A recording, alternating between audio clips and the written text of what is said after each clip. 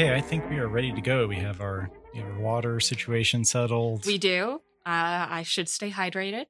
Yeah, I don't think this is going to be a very long episode. I just get the feeling. Yeah, and that's not a commentary on the movie. It's just that it's a very simple, direct plot. Very straightforward. It seemed like a very short movie compared to the last one we just watched was Cimarron.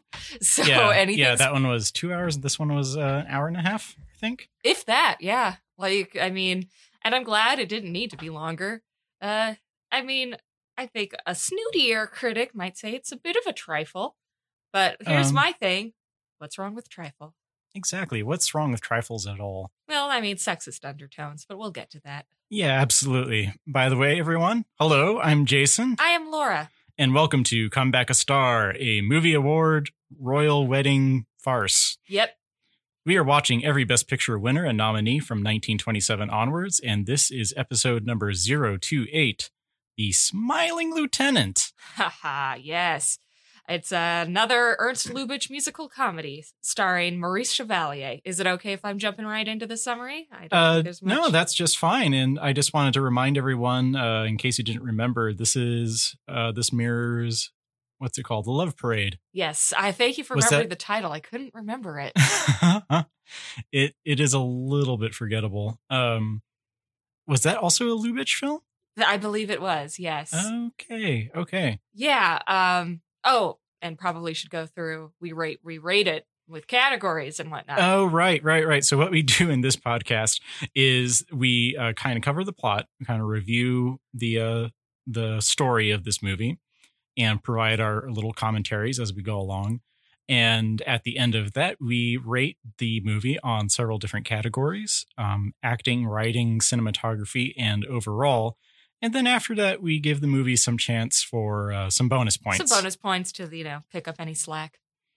And at the very end of all that, we decide whether we're going to nominate it for our very own Notsker. It's very prestigious. It's frankly a little better than the actual Oscars. Just got to put it's that a little out there. bit more discerning. I like that Academy better than the Academy that gives out the Academy Awards. No, number one, no one is alive to. Number two, no one cares enough to bribe us to like certain movies better. So this is our honest take. So Notskers, far more honest through necessity than the actual Oscars. Yep, I'm saying it.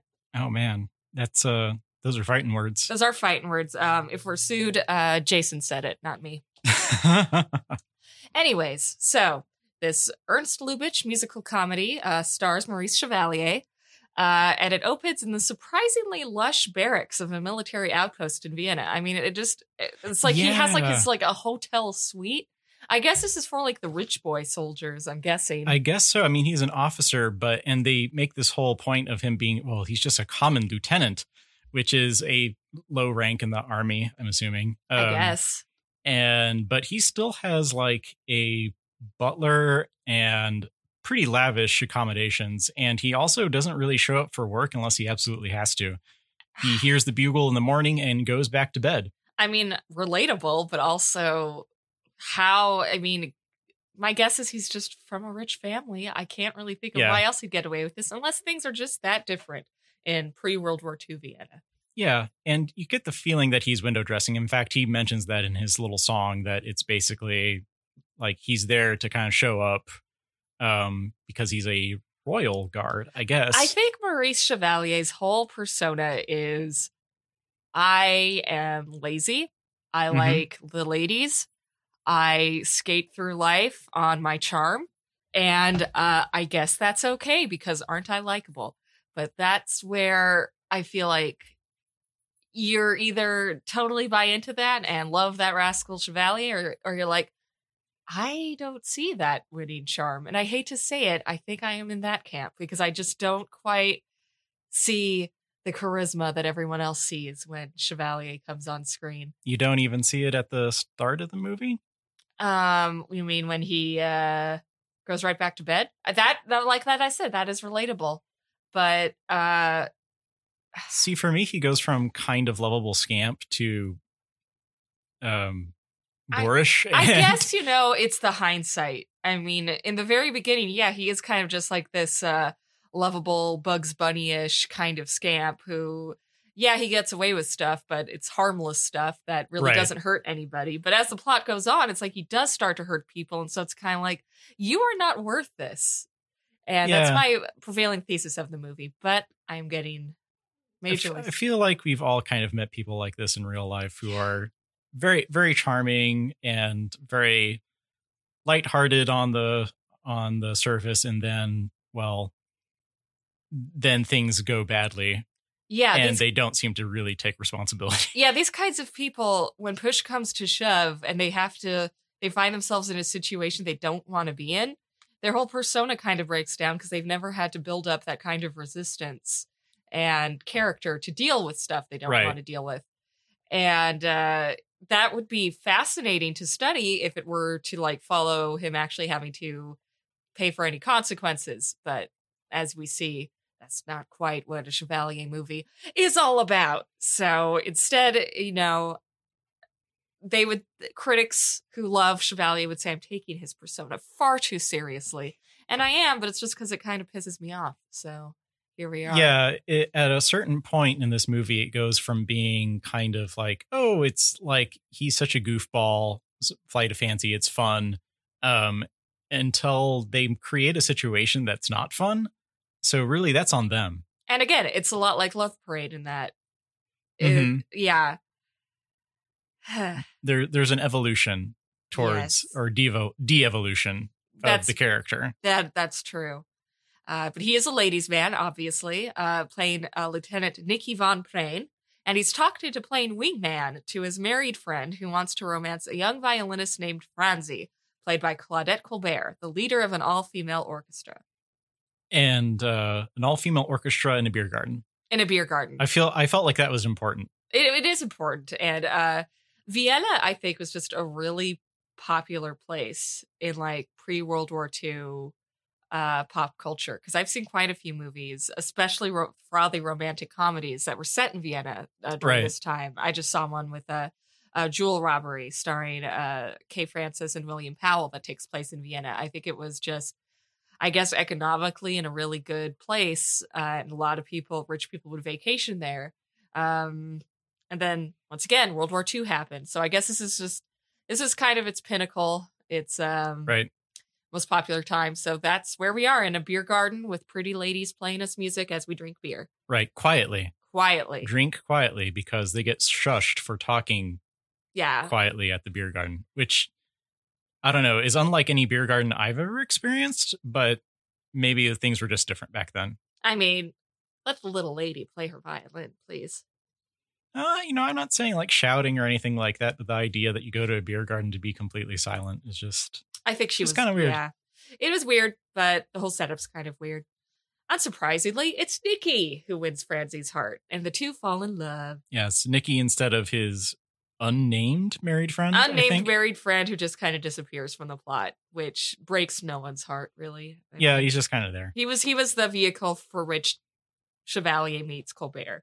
He does he fulfills his purpose, and then he F's off into the distance. Mm-hmm. When King Adolf of Flausenturm visits Vienna, Nicky leads the formation to greet them. However, when he sees Franzi waving at him across the way, he smiles and winks at her, just as King Adolf and his daughter Anna, played by Miriam Hopkins, pass by in their coach, and Anna believes the smile and wink are aimed at her. Nicky initially deeply insulted, Anna and her father have Nicky come to them personally to explain himself. Nicky improvises and says he only did so because he was so taken by Anna's beauty. Anna, a prudish, sheltered girl, immediately succumbs to his flattery and becomes besotted. She talks her father into making Nicky their adjutant while they're in Vienna. And Miriam Hopkins was a pretty fascinating actress at this time. She was this was a Paramount picture, and she was kind of the most popular star at Paramount, and eventually was unseated by her great rival, Betty Davis, who... Okay. Yeah, and I think Hopkins missed a lot of opportunities. She was actually offered the role in It Happened One Night that Claudette Colbert, her rival in this movie, ended up getting instead. Oh, right. And won the Oscar for in just a few years' time. But I always loved Miriam Hopkins. I mean, she could ham it up really intensely, but to me, she always sells it. And I think she's one of the more likable presences in this movie. I don't know. What do you think? And hamming it up, I felt like would be a detriment in a lot of movies, but not this movie. Not this one. It would be weird if they were dead serious. If they were dead serious in this and took it, too seriously, that would have been a big old bummer.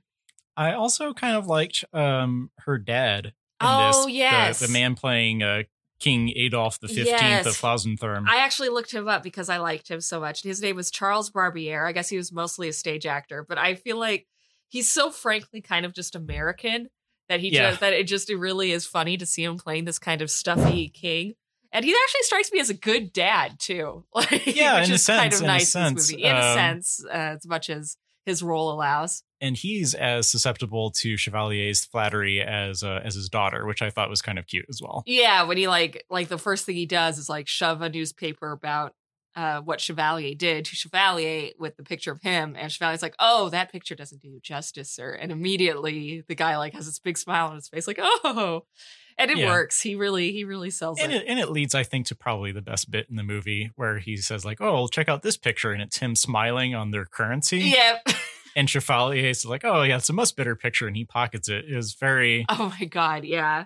Like the little bits like that were good, and I noticed there were little bits like that in Love Parade too that I think were funnier than really the plots are. Like just those little moments, Right, and just little moments. I mean, I wish there were more of them. Yeah, I almost wish this movie were a little bit sillier. I agree. When they tried to bring the pathos in, that's when we noticed like what a jerk Chevalier's character is. And it's like it would have been better if everyone was kind of on the same page as him. Yeah, or if he was just maybe over the top atrocious, and you're supposed to recognize him like that. I mean, And then I'm he thinking, gets I'm thinking about comeuppance. Groucho. Honestly. as Rufus T. Firefly. Seriously, like you're not exactly like there's no real pathos in Duck Soup, and that's how he gets away with being Rufus T. Firefly.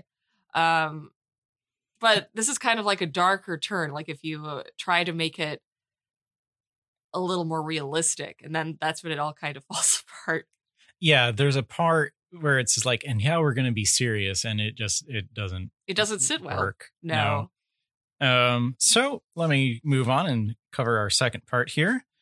Both Nikki and Franzi are at first happy to play along with this whole he winked and smiled at Anna, the princess.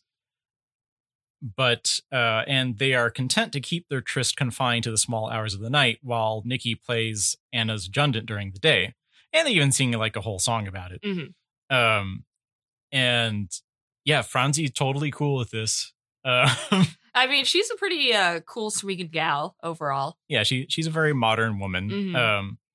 Oh yeah, and that's something we should mention too, is that this is definitely a pre-Hays Code movie. Yeah, this has got to be the raciest, if not the raciest, one of the raciest movies we've covered so far. I mean, right. There's a lot of implications and yeah, from the get-go, like we see a lady leaving his apartment in the very beginning in the morning. Mm-hmm. So yeah, this cuts right to it. Chevalier was kind of like the I don't know who would be a good example. I mean, he was just like a sex star, really. And which is weird to me because it's Maurice Chevalier. But, I'm not going to judge 30s tastes. The smile doesn't do it for you, huh? I can't say it does to me personally.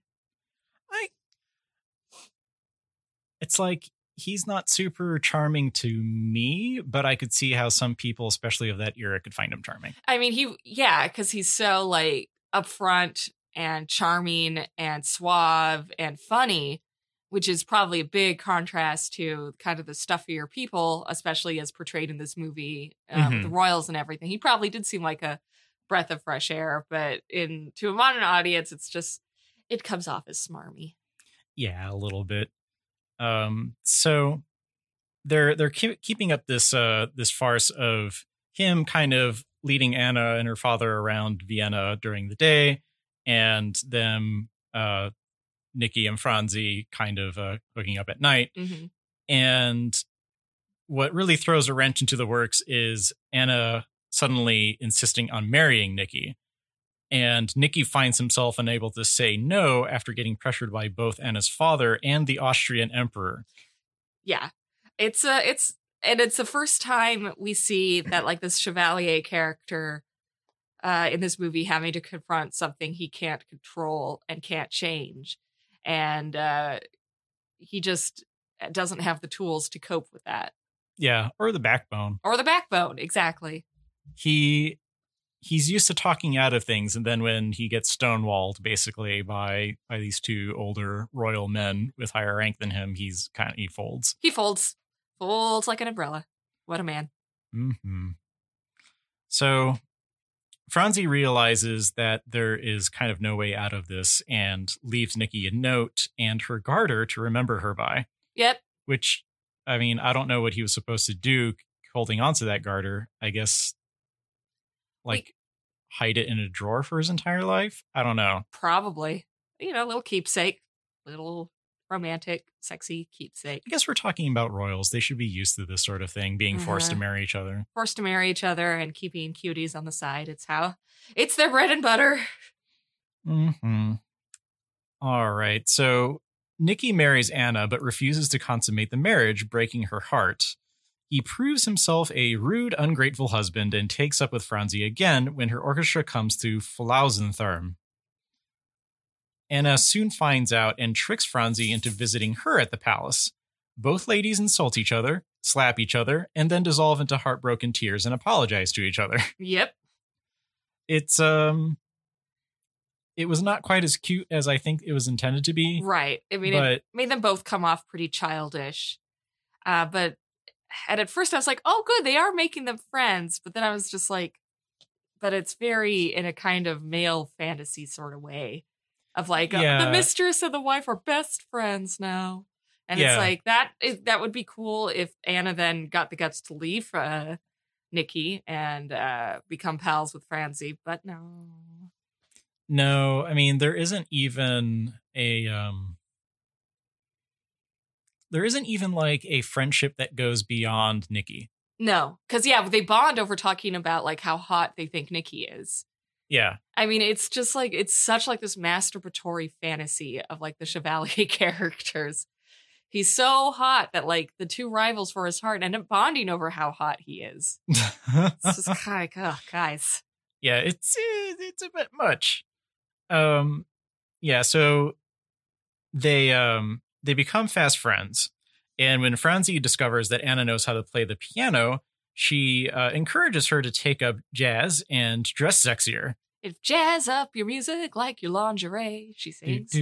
Or jazz up your lingerie like your music. It's one of those jazzy things. One of those jazzy things. So after the makeover, Franzi decides that it's time to break ties with Nikki for good.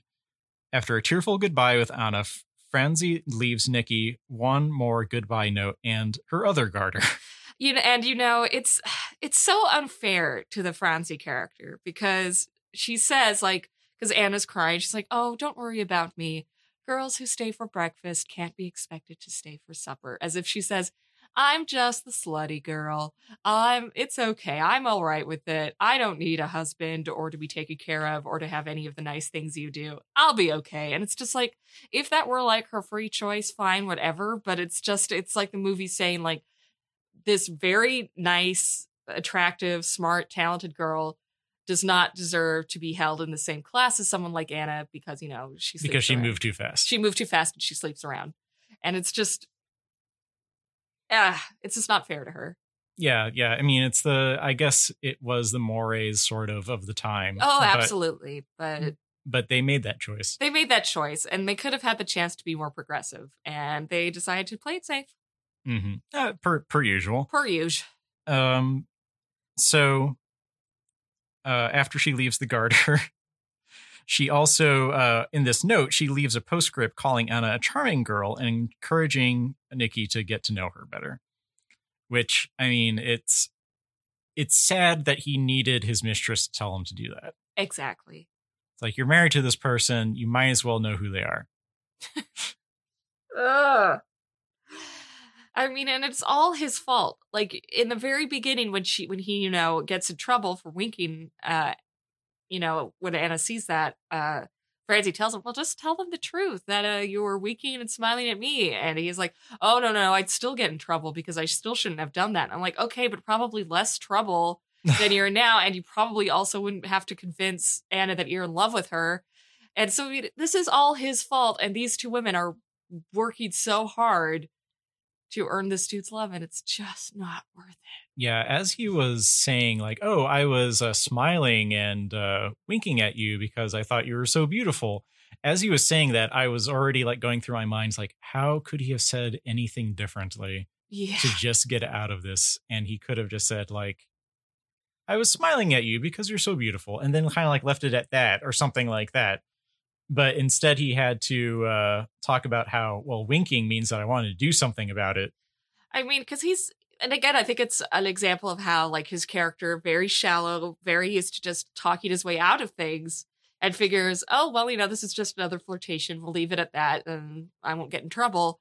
And the fact that Anna then takes that seriously is something where we could have really, like, spent more time like when this kind of behavior breaks down and doesn't work, how he might have to actually work harder to become a better, more genuine person.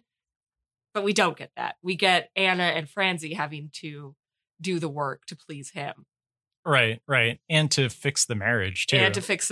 He does literally nothing. It's true. He doesn't really get that much of a character, honestly. It's just kind of like he's a charming doofus and cheats on his wife, which isn't cool. No. Doesn't bother to get to know her. Mm-mm. Doesn't really do much of anything that he doesn't want to do. Nope. And then he wins at the end. Well, because he's so likable. Okay, so Nikki is at first depressed after receiving Franzie's note and second garter. But when he hears Anna playing the piano, he enters her room to see her new sexy look and confident manner. I just love the shot of when he sees her and she's got like a cigar in her mouth and she's just going crazy on the piano. She's got on like sparkling evening gown. Nice bob and everything like that. Nice bob. It's awesome. And then she changes into a nightie. Yep.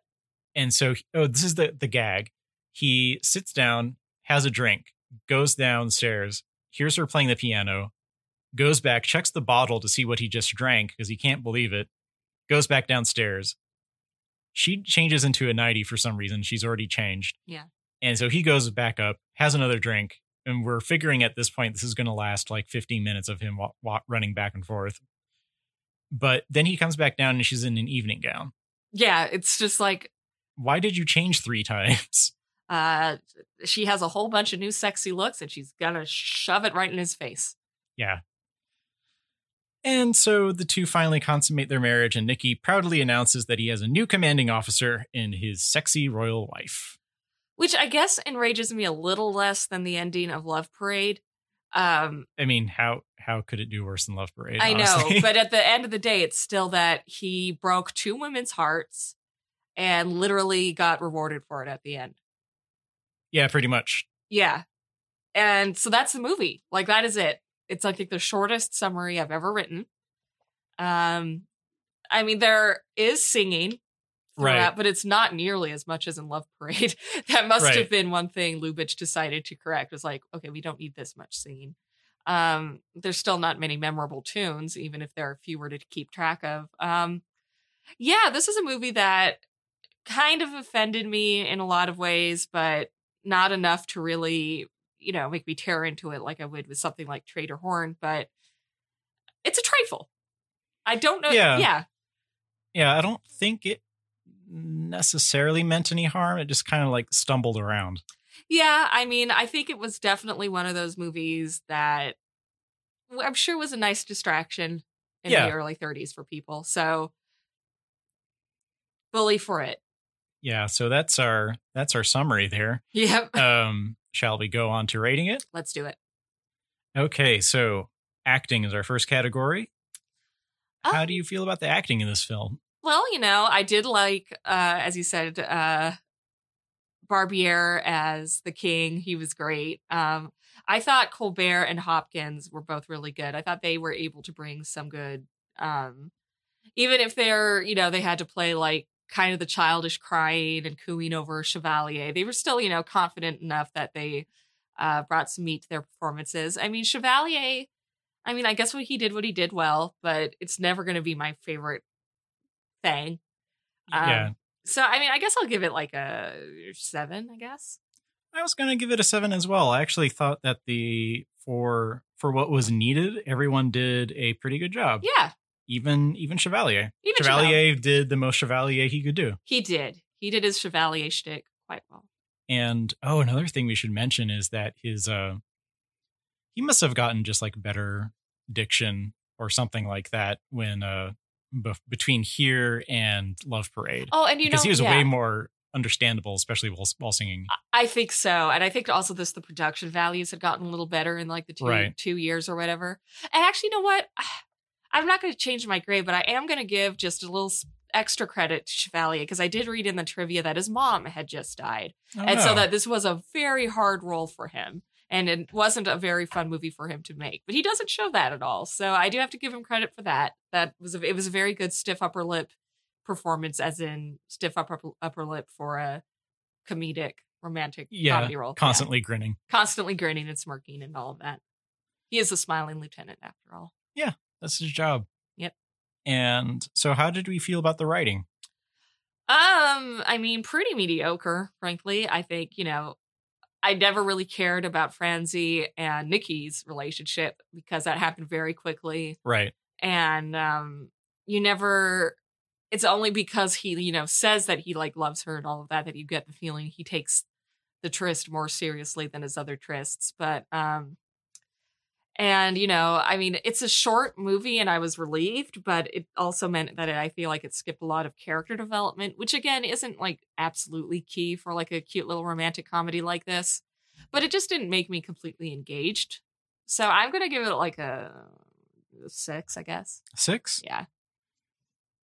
I'm going to go ahead and give it a 4. You know what? Actually, I'm going to give it a 5, I think, because it was just right in the middle. Not bad, not great. But I admire your 4. Do explain. I'm giving it a 4 just because it was a good compact movie. I know that. I mean, it definitely beat out Love Parade in terms of like moving along and like not having bloat so much. Yeah, I'm really glad they cut down on the songs. Yeah. And I'm just giving it a 4 because I feel like it could have been better. They had a really good, solid, compact premise of like this love triangle that gets worked out somehow. And then I had a little bit of hope when it started up. And then that kind of dissipated when I realized that my initial gut reaction was probably true. I mean, yeah.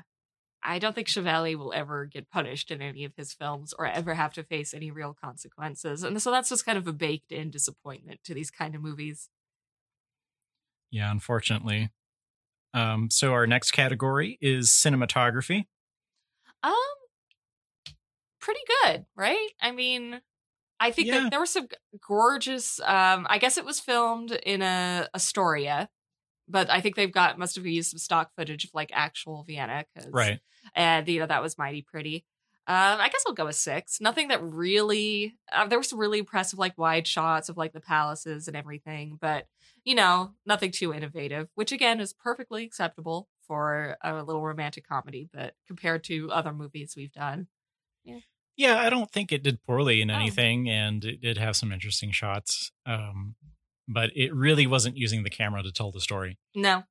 I mean, and really what it was doing was using this very tried and true story that everyone already knew, sort of. Right. To tell the story. So they didn't need the camera to tell the story. No. And lastly, we have overall, how well does the acting, writing, and cinematography fit together to make an overall product? I'm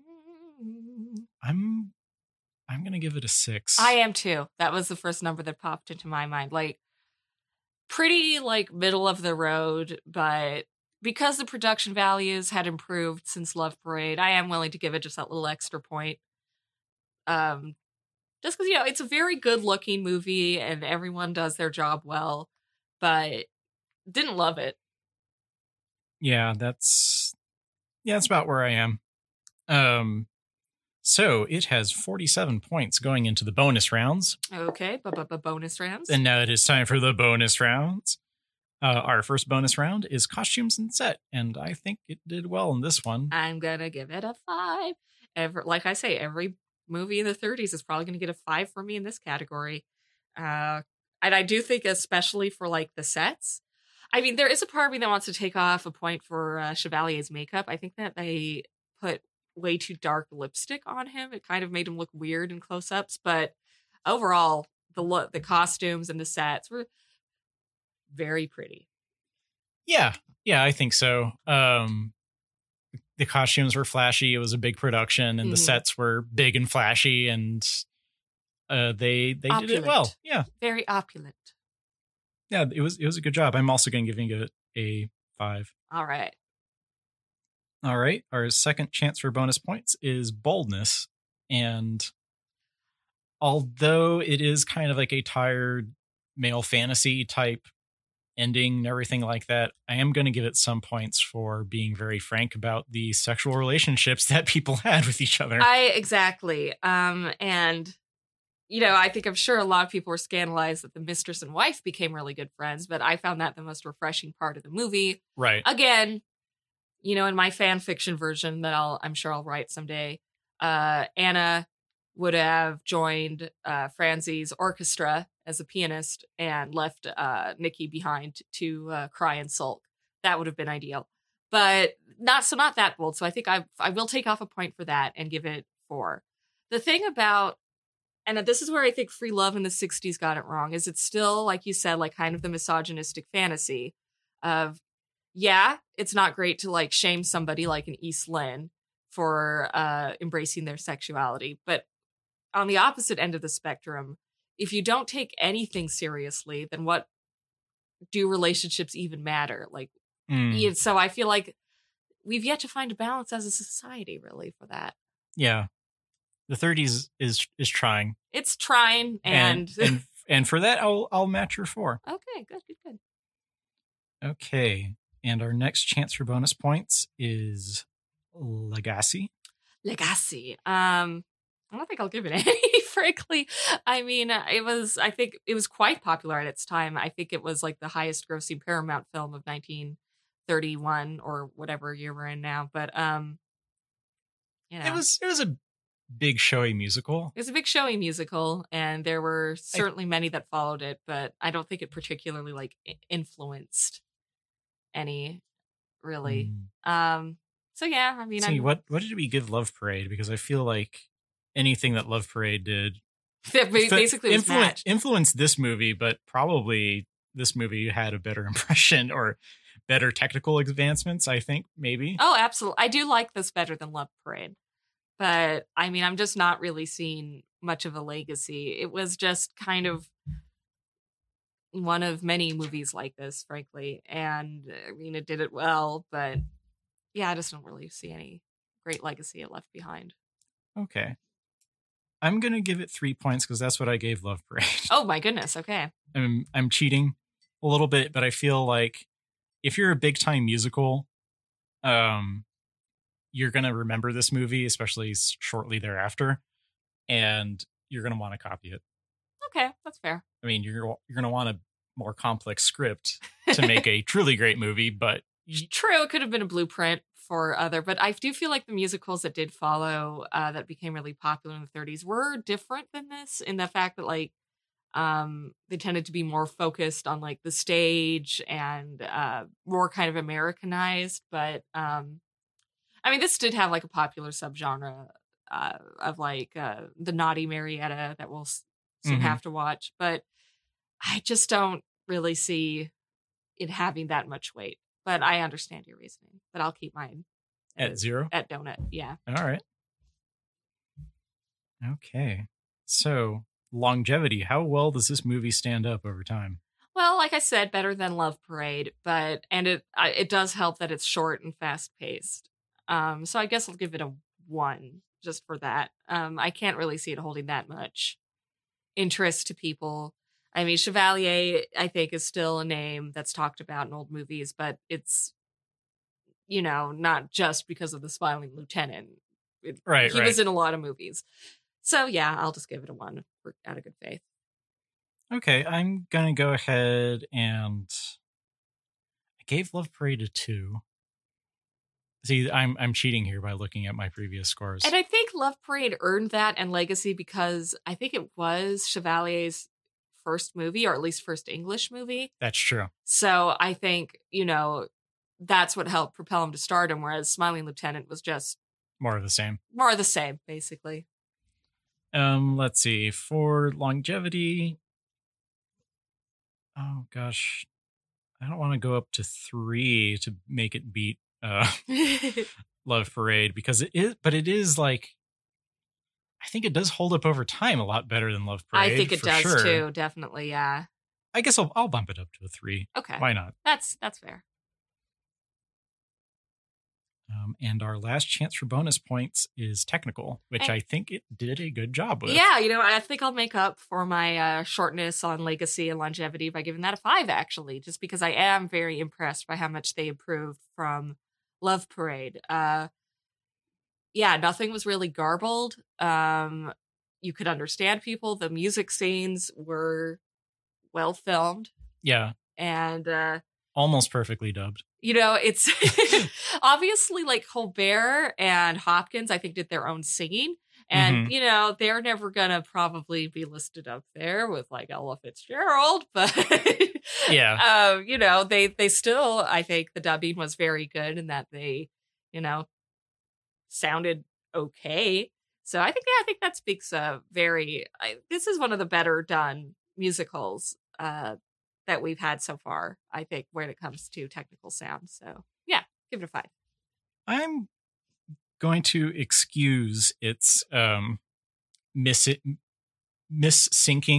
Chevalier sometimes. But I feel like since he was hamming it up so much, even while singing, that was one of those things that was just impossible. It's just impossible. You're not going to make his words match his mouth perfectly. No. That's a good point. But that brings the total for Smiling Lieutenant to 82. Oh, not bad. Not bad. Not too shabby. That puts it, compared to Love Parade, 5 points ahead, which I feel that's earned, I think. Is about right. And just a little bit below The Divorcee, which I also feel is about right. About right. I'd say Divorcee is a better film. Oh, sure. But then again, this still might be the slightly more enjoyable film just because it's not as heavy-handed. That's true. But then again, part of my criticism is that it presents these situations like Anna getting her heart broken and him being just an outright jerk and just doesn't take it seriously. Right. When they should have, or else just not included that.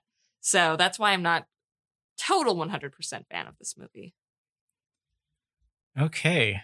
And that's our total score at an 82. Good going, Smiling Lieutenant. You did okay. Yep.